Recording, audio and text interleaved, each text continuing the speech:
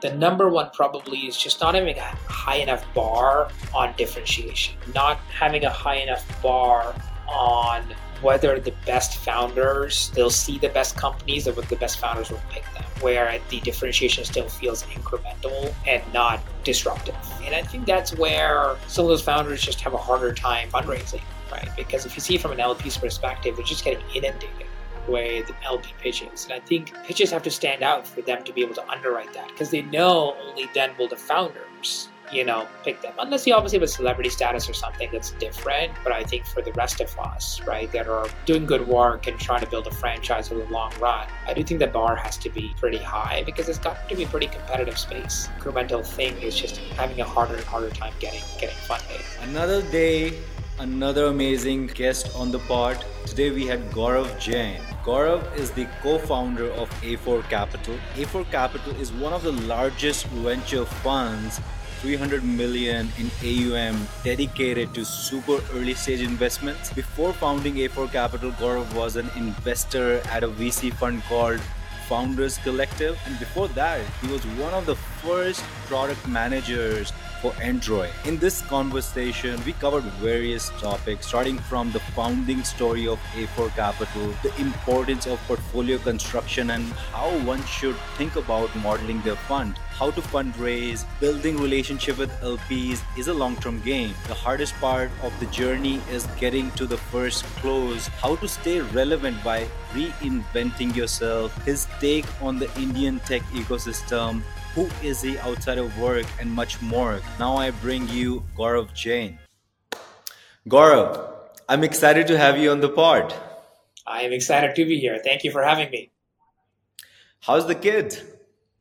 Kids now, I got two under two, which is I don't think you have kids, so you don't know what I'm talking about, but it's a lot of fun but a lot of work. We'll dive right into it. How did you first get into angel investing, and what was the founding story of A4? Yeah, I look. It's a bit of a meandering path, and I'll take a slightly longer version of this. I grew up in India. Studied. The path was software engineering. IIT. Hopefully, I get in and sort of get a job at Microsoft in America. That was kind of like all I could see growing up in the 90s in Dehradun, which at the time was arguably a tier 3 city. I mean, now I think it's become tier 2 as now a capital of a new state. But at the time, it was a small city. The family then moved to Canada actually when I was in high school. So I was 15 when the family moved to Toronto, finished high school there, went to Waterloo to study software engineering like a good Indian kid.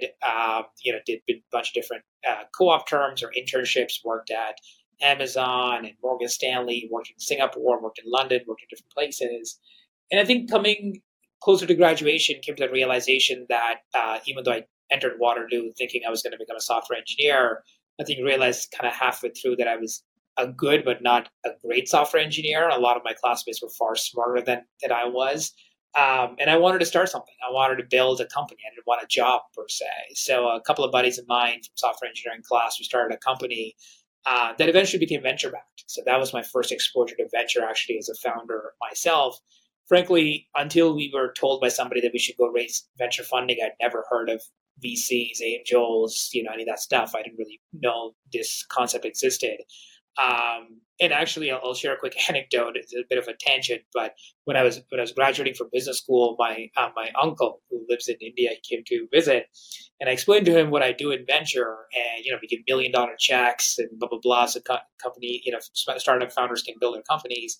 And he paused and looked at me and said, "Hold on a second. So what collateral do you get for this money?" And I was like, "No, actually, we don't get no collateral. No, I don't have their house on mortgage or their car. We just write these $1 million checks and kind of hope for the best." So this idea of venture was actually quite non-obvious to me, especially growing up in India, where at the time there wasn't much of a venture capital community. But anyway, so that was my first exposure as a founder. We raised multiple rounds of funding. That brought me to the Android team in the early days as a product manager with the mandate to help grow market share for the platform at the time when Google found itself competing with Apple and iPhone. It was a fun journey. I was there as we went from less than 1 million total users to about 1 million new users a day by the time I left. So it was a fun ride. into business school, and then I kind of flipped over to venture. Right, as in business school, it was like, what do I want to do next? Do I want to go back and start a company? Do I want to become a product manager somewhere else? Or, this venture thing was always in the back of my mind as something I was intrigued by, having been a founder. So started working kind of internship at this fund called Founder Collective. I really liked the team there because there was two of them who started a fund, and they're still investing out of fund one, but they were both founders and operators first. So I really connected with them at that level, and they brought me on as the first investor to the team out of the two of them. I joined them full time, and I graduated from HBS, which is where I went to business school. Was there for about 4.5 years total. Was lucky to invest in some really great companies, and then that became the genesis for us to start Afore, because I wanted to invest even earlier than what I was doing at Founder Collective. So with Afore now, we're investing in literally founders, idea stage, inception stage, looking for their first kind of $1 to $3 million. We can lead that round and get them into business and get them to early sense of product market fit. Got it. And thereafter, how did you meet, your partner at A4, and what was the founding story? Yeah. So my partner, Anamitra Banerjee, also from India, she grew up in Calcutta. He's got a similar story. He came to the US for business school, and he was the first product manager at Twitter. So he was one of the first 25 employees there. And we met because he had left Twitter to become an EIR at Foundation Capital, because he was thinking of starting a company. And I was a scout for Foundation Capital for Harvard and MIT when I was at business school at Harvard. And we met at a dinner hosted by one of the GPs at Foundation. They wanted the scouts to meet, the EIRs, and we hit it off and really got along. Maybe partially because we both were first generation immigrants. We're both product managers, both software engineers, and both were not in venture, right? When everybody else was kind of already very much in venture. So we stayed in touch and actually just did deals together. Didn't really formally start working together until 4 years after we initially met, which is when we started the fund. I moved back to San Francisco, and then we raised Fund One in 2016. And the rest is history, as I say. Got it. So today you are managing over $300 million. So let's start with the first fund. Uh, how is the process like? Meaning, you got the deck. Now you have a portfolio construction in place. Now, next step is to raise capital. What was the process like? Was it easy for you to raise capital? If not, how was the journey like? Yeah, it was not easy at all. And it never is for most people, right? And because ultimately, look, for Fund One, you're trying to sell yourself, right? Is really the product. I mean, raising money for a company, which I've done before, is hard, but this in some ways is harder because like you're selling, yourself as a story. It's like, give me money to invest, give me money in a blind pool. I'll invest in companies that I can't tell you which ones they are, what they're going to do, who the founders will be, but trust me, they're going to be good companies. I mean, it's a pretty big leap of faith if you really think about it, right? And it's especially the first time fund with like no track record for the fund. I mean, we had a track record from our previous firms, but nothing with Afore specifically. It was not easy. I'd say like the biggest thing where we spent a lot of time was around our story and differentiation, right? Like, why does Afore need to exist in a world where there's so many funds already, right? And there is no dearth of capital, at least again in the US. Like, I think of my context, right? Mostly focused in the US, mostly software, early stage. There are a lot of good options for founders. Like, why should Afore really exist, right? Who are the founders that we're going to be able to source and convince to take our money? Why will they take our money? And like, what is our thesis, the way we see the world? Is that different, or is it the same as everybody else? So we spent a lot of time thinking about that. And because we wanted to convince to ourselves too, that we should go do this for the next foreseeable future, decade, 2 decades, 3 decades, God knows how long, right? Like, this was all we could see in front of us, because starting a fund is a very, very big commitment, right? And we can talk about, why that is, but it's a massive commitment. So we wanted to convince to ourselves. So we spent a lot of time, months, kind of thinking through the strategy, iterating on the narrative, the pitch, and the deck. And then we started to talk to a few LPs. Both of us obviously had gotten to know LPs through our previous firms, right? So that helped. That was sort of our first port of call, with the blessing of the partners that we worked with. And we shared the story. We shared our track record. That was the other thing that was important to LPs to see is, hey, what investments have you made? sure, it was part of another firm, but at least let me understand, like, what have you gotten involved with? And the other really, really big bucket was reference calls, right? Reference calls with your former GPs that you worked with, reference calls with founders that you've invested in, like really just trying to understand the person, which makes sense in retrospect, again, because they're investing in us as people. That is really ultimately the product. So they want to just triangulate or understand who this person is that I'm potentially going to back. I'd say the hardest part of the journey is getting to the first close, because LPs, rightfully so, they're inundated with a lot of fund pitches, new fund one pitches. So they're trying to figure out, should I spend time even diligencing this or not? Right? Because a lot of funds never get to first close. A lot of funds kind of start off with like, here's a strategy and we want to start a fund, but they realize it's going to be actually really hard to fundraise. They're not getting any traction, and they kind of move on. Right? So LPs don't want to really invest time until they kind of know this is for real. Once you get to first close and you start to make some investments, and there's still some room left in the fund, that's when a lot of LPs go like, oh, well, interesting. Like, this is going to happen. Let me dedicate some resources on this. So getting to first close, finding your first few believers is the hardest. And it's also hard because, again, if you think from an LP perspective, right, there's actually not a lot of FOMO, right? Because they know first-time fund probably won't be oversubscribed. So whether I move fast now or wait a little bit doesn't really matter. The deal terms are the same, right? Whether I'm the first dollar in or the last dollar in, kind of get the same deal.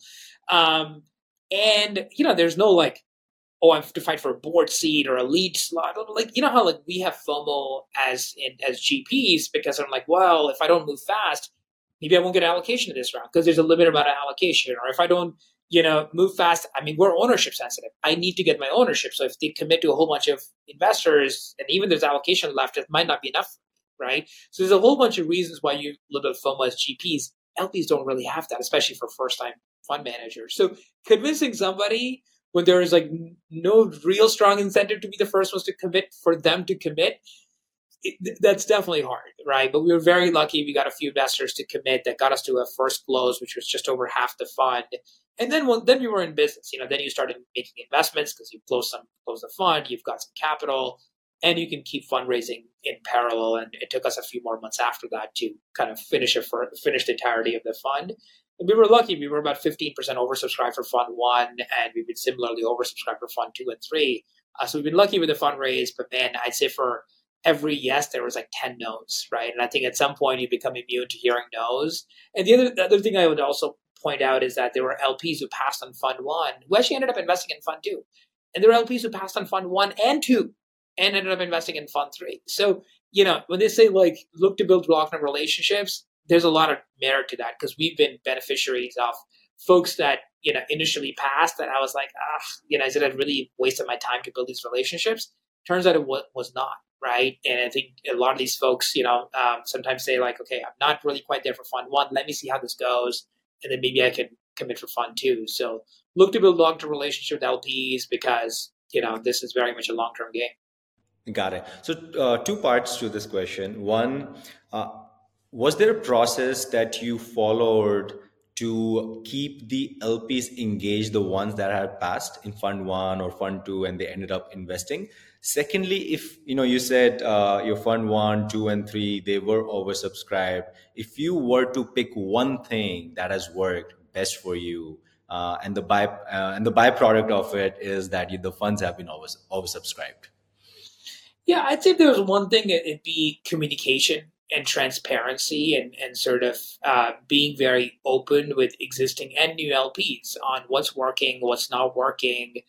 In fact, we do a quarterly call in addition to our annual LP meeting. So most managers will just do an annual LP meeting, right, where they'll get the LPs in together and talk through the fund performance and strategy. We actually do that, but also do a quarterly call on top of that, right? Because we believe once a year is just not enough cadence to really keep everybody abreast. And there we go, deep on like, here's what's working, not working for the last quarter, some new investments we made, companies that may be coming up for air for next round in the next quarter. So like that level of transparency LPs really like, because I think a lot of funds are black box, right? It's like you make a commitment and you barely ever hear back from the GPs.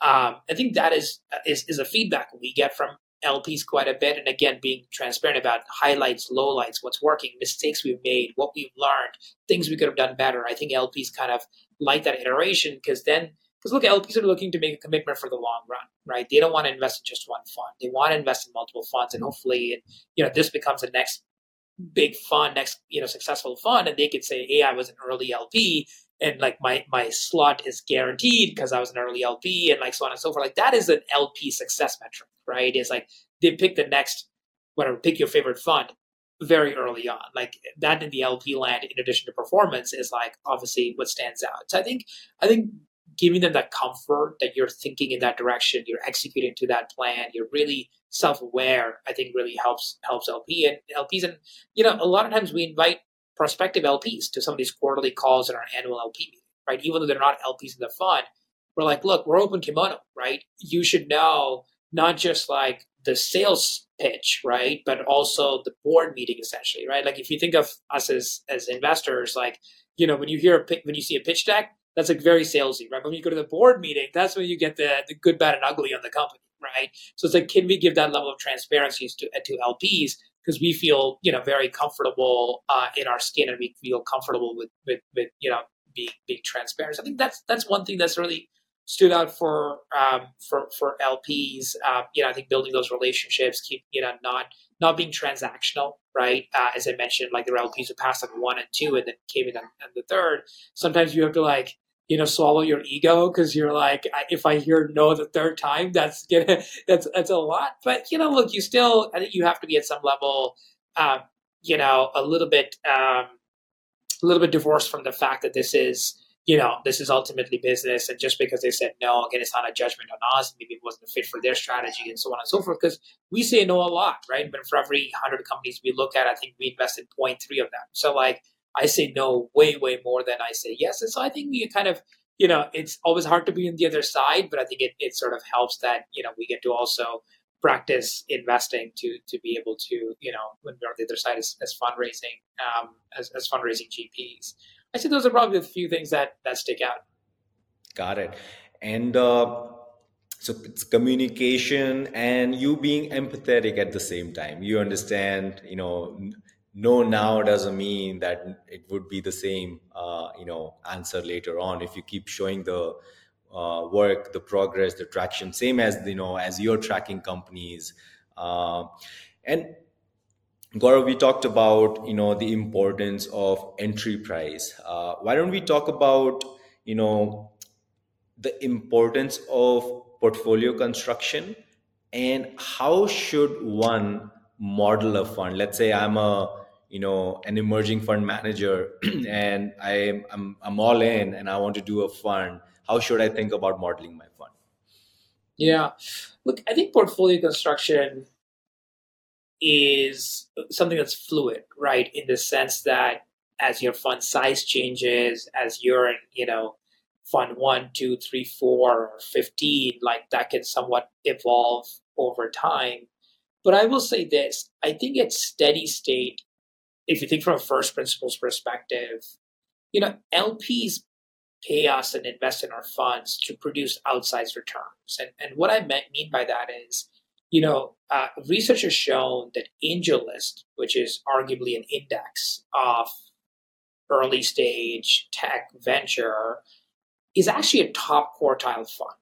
I.e., if you invested in every company, on AngelList, you'd be a top quartile, you'd have top quartile performance. Which, by the way, means a few things. One, 3/4 of managers are getting paid to underperform the index, which is not great. And by the way, it's actually not too dissimilar to what we see in the public markets, right? In the public markets, passive index funds actually outperform vast majority of active managers and mutual funds, which is why I think mutual fund industry has been under pressure. So I think you see a similar dynamic in the private markets. So LPs should only invest in you as a manager over many vintages if they believe that you can outperform the index, right? And then that doesn't mean top quartile. That actually means like top decile, or ideally top 5% or top 1%, right, of venture managers for that vintage. Well, how do you get there, right? I think there's two things you have to do to get there. One is, of course, you've got to be in the great companies, right? It is a power law business, i.e., a few companies, generate majority of the returns, and for curious folks, you can read more about power law, separately, but it very much does exhibit power law dynamics. So you have to be in some of those outliers, right? Yeah, otherwise, the venture model does not work. Number one. Number two, I do think ownership matters a lot. So not only do you have to be in those companies, but you have to own a significant portion of those companies relative to your fund size. Obviously, smaller the fund, the smaller the ownership can work. But I do think you have to, have concentrated portfolio, which means relatively high ownership for your fund size, and get into those best companies, because only then can you truly outperform an index, right? Otherwise, it's really, really hard to be able to beat the index, i.e., Angel List, and certainly, be worthy of LP commitments over and over again. So first principles, outliers, right? Really believe in power law, and then like optimize for high ownership. I think those two things matter. That being said, you know, uh, building a fund is like building a business over time, right? The product that what may look like on day one may be very different than what it looks like a year out, 5 years out, 10 years out. The go-to-market strategy could be different. The customer could evolve. Pricing can evolve. So many things evolve in companies. Similarly, I think funds can evolve too, right? And I think initially in the first few vintages, you have to demonstrate that you deserve to exist, right? That the world wants and needs your fund, and you as a manager. How do you demonstrate that? I think you demonstrate that by access. Are the best founders, willing to take your capital, even if it's like small allocation, but they're willing to take your capital, and you have to demonstrate that, out of the two variables that I talked about, at least one of them, which is I can get into the power law companies, right, the outliers.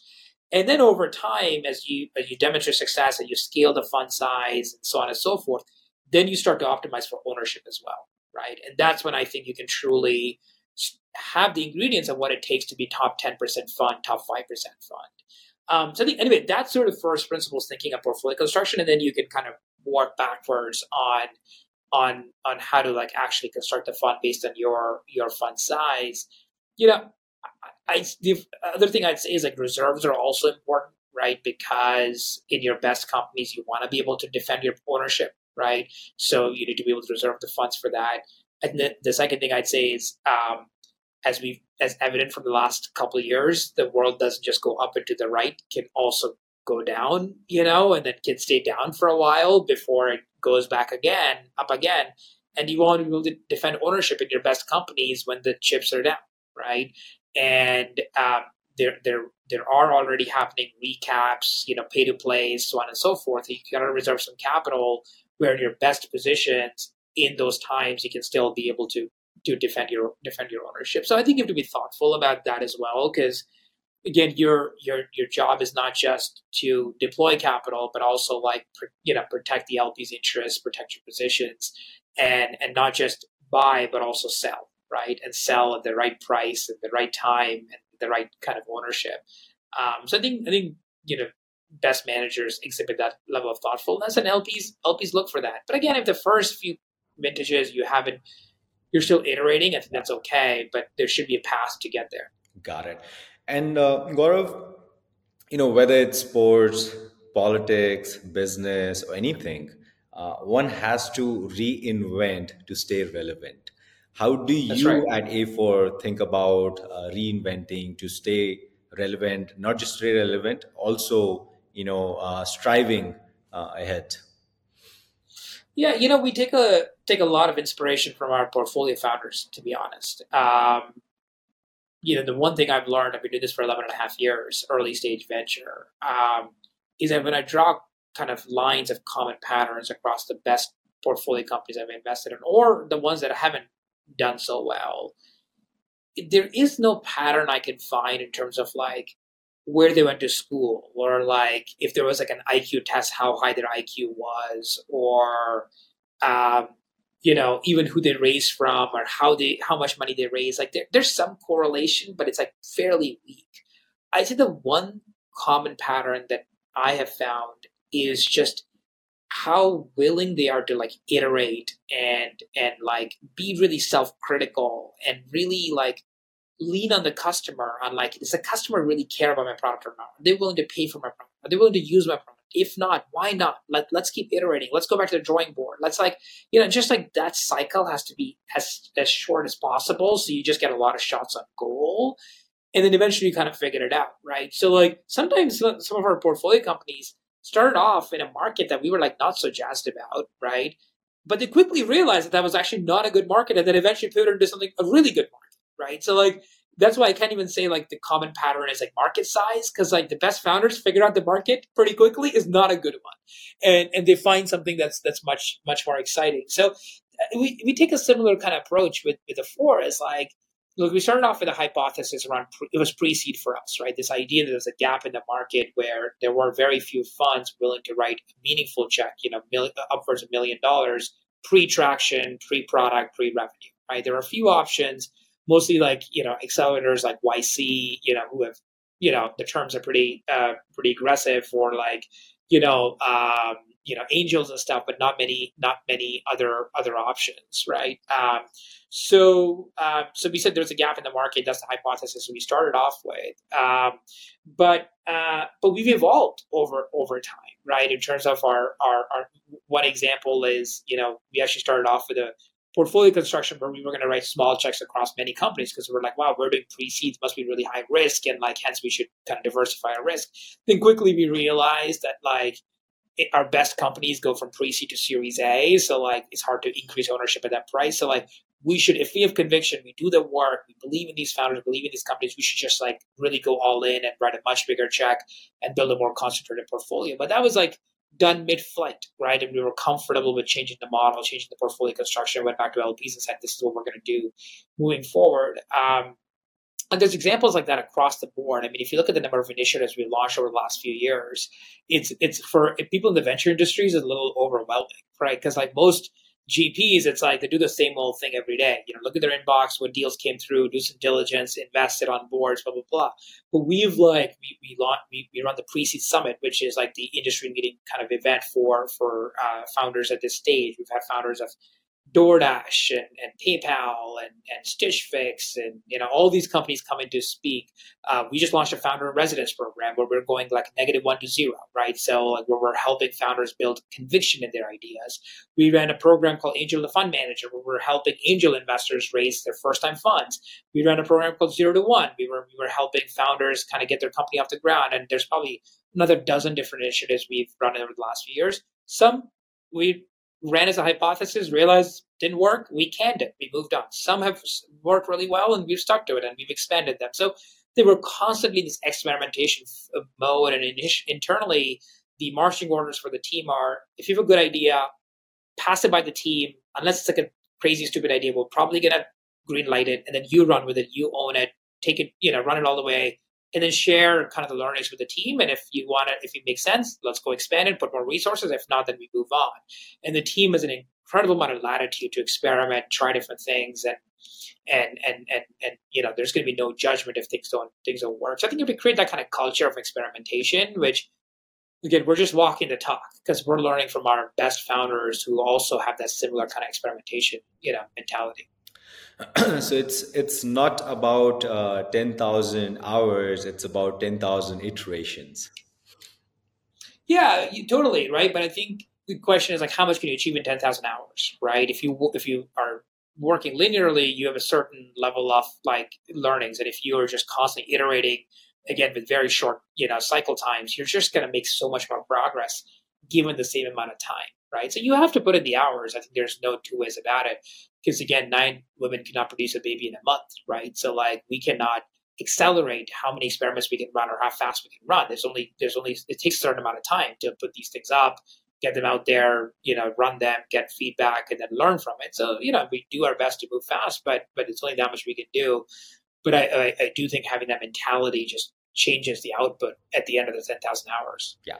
And Gaurav, you've been a first time fund manager at some point. You also run a program where you help first time fund managers raise capital or even do a fund the right way. what do you think are the top mistakes that first time fund manager makes? Um, I'd say the number one probably is just not having a high enough bar on differentiation, right? Not having a high enough bar on whether the best founders, they'll see the best companies, or whether the best founders will pick them, right? Where the differentiation still feels incremental and not, you know, disruptive. And I think that's where some of those founders just have a harder time fundraising, right? Because if you see it from an LP's perspective, they're just getting inundated with LP pitches. And I think pitches have to stand out for them to be able to underwrite that, because they know only then will the founders, pick them. Unless you obviously have a celebrity status or something that's different. But I think for the rest of us, right, that are doing good work and trying to build a franchise for the long run, I do think the bar has to be pretty high, because it's gotten to be a pretty competitive space, right? And the incremental thing is just having a harder and harder time getting funded.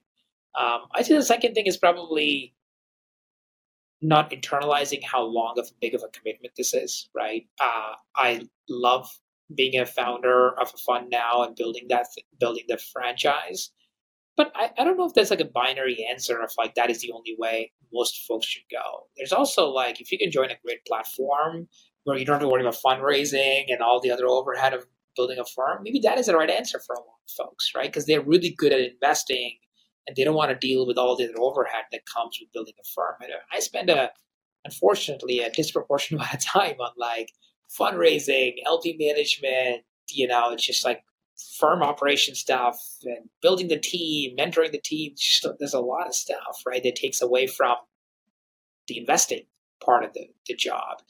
And I think you have to be truthful to yourself, right? And what do you really want to do? Do you want to just be an investor? And I say just, it's not easy to be a great investor, but like, is that where your passion is? Or do you want to build a firm around that, which will take away some time, right? Maybe a lot of time initially from being an investor, and like just internalizing that trade-off is important. And at A4 Gaurav, you invest globally. What's your take on the Indian tech ecosystem? And I'm from India. I'm a founder. I want to raise capital. If I were to raise capital from A4, from Gaurav, here are a few things that I can keep in mind. What would those be? Yeah, while we're based in San Francisco and very much focused on North America, we do invest internationally. In fact, I've made two investments so far in India. Um, I would love to invest in way more companies than that. It's obviously an exciting market for so many reasons, and obviously, folks in India know. So I don't need to preach to the choir and why it's such a special market. Especially, ex-US is probably the most exciting market to be investing in as an early stage VC. And for us, it's all comes from the same bucket, right? We don't have a separate international fund. We're not going to write, small call options. So when we invest in India, it's coming from the core portfolio. It's a core investment. We're writing a check of the same size as we would for a SF-based company. I think for us, obviously, the question, the bar will be higher in some ways for a founder based in India, because we're always asking the question, why am I so lucky to see this deal when there's other great investors in India? So, we look for more of a network based introduction where, I could say, oh, for example, I invested in a company out of India where I got the introduction through a founder who I invested in who's based in the US. But he went to IIT with the founder of this company based out of India that I invested in. And it was like, look, he's a buddy of mine back from IIT, and I really like him. He's not really raising yet, but he's thinking of starting his company. You're one of the first ones to see the deal, right? So there I can kind of answer the question of why am I so lucky to see it. But a lot of other times, obviously, a bit more skeptical.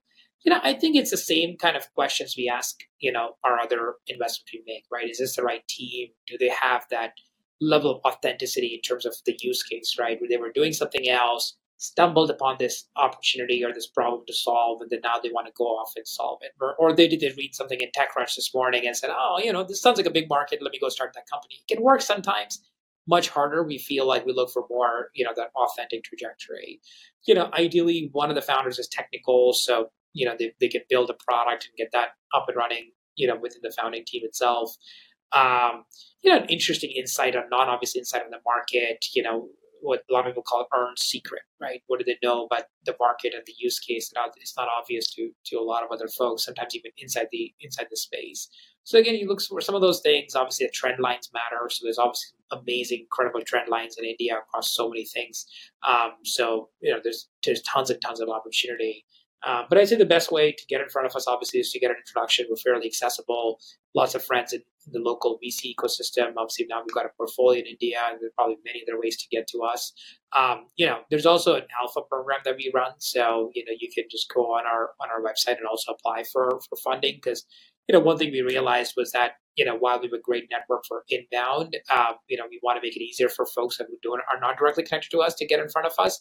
We get hundreds of applications through that. So obviously, but we go through every single one of them. It's a little bit harder for us to obviously, sometimes pinpoint exactly where there's gold. But, we go through every single application, and we've made investments out of that program as well. So, feel free to apply there as well. But, otherwise, we're very much open to business to India. And I think there'll be some great companies built there. Got it. Love it. Looking forward to seeing you doing more deals in India in the future. And Gaurav, with this, we'll switch gears. My co-pilot in the back, his name is Alfonso, and he wants to get in. He got some questions for you. So he's asking, and he never asks directly. He'll just ask me to ask the guests. Love it. It's a generative AI co-pilot, right? I'm not sure if he's too happy with generative AI. He's like, I just want to be just authentic. I can tell from his face he's not very happy right now. Yeah. So Gaurav, he's asking, what are you most obsessed about outside of work these days? I think this might be an unsatisfying answer, but there's only two things I'm really obsessed about right now. One is building Afore, and that occupies so much of my brain. I think you only realize when you're a founder, it's you may be putting 10, 12 hours in front of the computer or in meetings, but man, whether you're sleeping or working out or whatever, the brain's constantly just thinking about work, right? So that's a huge obsession. And partially because we feel like for us as Afore, we've ourselves gone from pre-seed to Series A. We found product market fit, but there's so much more we have to do to become a real firm that matters. So that is something obviously I'm very obsessed about. And then family, right? I've got 2 young kids, and they're growing up in a very interesting time, right? I mean, I see some of this generative AI stuff, and it's going to have a meaningful impact on just exactly how the world evolves and society pans out, and what the jobs are going to be in the future, and good and bad, impact, by the way, right, on society, and sort of how I can influence some of that, the work I do and the investments I make.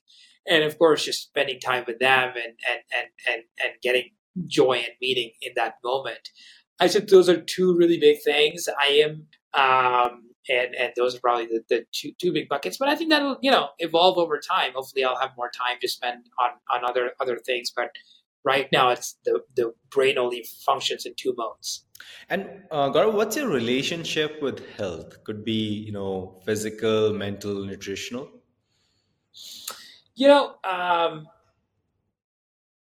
Growing up, given the generation I'm from, there was definitely a lot more awareness on physical health, right? Cardiovascular, especially, is somebody from Southeast Asia. So I've tried to maintain a fairly decent routine. I've got a Peloton at home that's frankly as much as I get, because given the schedule, it's hard to unlike you, I don't get a time to play tennis or any of that stuff. It's very much can I get a workout in through my Peloton? And that part I've known for a long time, right? Is physical health is important. I've invested in that. But over the last, I'd say 10, 15 years, especially since I became a venture-backed founder, 15 odd years ago, I've really come to appreciate the mental health part of my life as well. And I've realized just how important mental health is, and how relative to how important it is, how little focus it gets. And I think part of that is also growing up in India. I think mental health is stigmatized still. It's changing, thankfully, now, but it's always been stigmatized and it's always sort of like shoved under the rug, right? And I think I was a product of that. But I think as I've realized it's a real thing, I'm actually invested in companies that support that. So I was a first lead investor in a company called Modern Health, for example, which is sold through employers as a benefit for mental health. Because I've come to realize that mental health for our generation will be what physical health was for the previous generation, where, for my parents early on, like cardiovascular awareness and physical health awareness wasn't quite there. And then kind of it became to be the case. I think we're going to go through a similar, or we are going through a similar journey with mental health, right? Where my early years, there wasn't as much awareness, but that's going to hopefully change. Where over the next few decades, there's going to be as much focus put on mental health as there has been on physical health. So I've tried to, through my investments, really make an impact, right? We invested in a company recently that's helping with mental health for adolescents, right? Sort of like think of like, youth, sub kind of 25-year-old, 25 or sometimes sub 18-year-olds, especially with serious mental health issues, which is becoming worse, unfortunately, because of social media and so on and so forth. So I've made investments in that space. I try to invest myself in try to do meditation once a day. I am guilty of not always maintaining that practice, but I try to invest in that because again, I've realized it's so important, especially, with our just constantly, on kind of, brains. We're always like thinking about deals, thinking about fundraising, whatever else is going on. I think it's really important to invest in the mental health part of it. And then now, all these sensors and stuff are coming, which are giving us more insights into what's happening in our bodies, again, both mentally and physically. So I'm very data driven. So I think that data really helps me make decisions. For example, I never used to drink much, but socially one drink or whatever a week or something, but even cut that out because I noticed my recovery scores just plummet the day I have a glass of wine or the night that I have a glass of wine the next day. So I think some of that data would be obvious to you unless it was for something like a Whoop, for example. And I'm sure we're starting to hopefully see some data similarly for mental health. I still think we have so much lack of data on what's happening in our brains and our mental health. Hopefully that comes to the surface over the next decade or two, and that's going to change our behavior. And I want to be at the forefront of that. Very interesting. Mental health to our generation is what physical health was to our parents' generation. And very interesting point you picked up, Gaurav, that we don't have any way to get data around mental health or what's going on in our minds. And I'm excited for that if something, a technological thing comes around that. Love it, Gaurav. I had a lot of fun chatting with you, and thanks a lot for doing it. Really appreciate it. Oh, thanks for having me. I hope it was helpful. Thanks again for really taking the time. And as I said, I'd love to invest in more India-based companies or global companies for that matter. So if you're an early stage founder, please, pretty easy to find. Just first name at Afore.bc or on Twitter or LinkedIn or all kinds of socials. So thanks, Shiva, for having me, and good luck with your fund.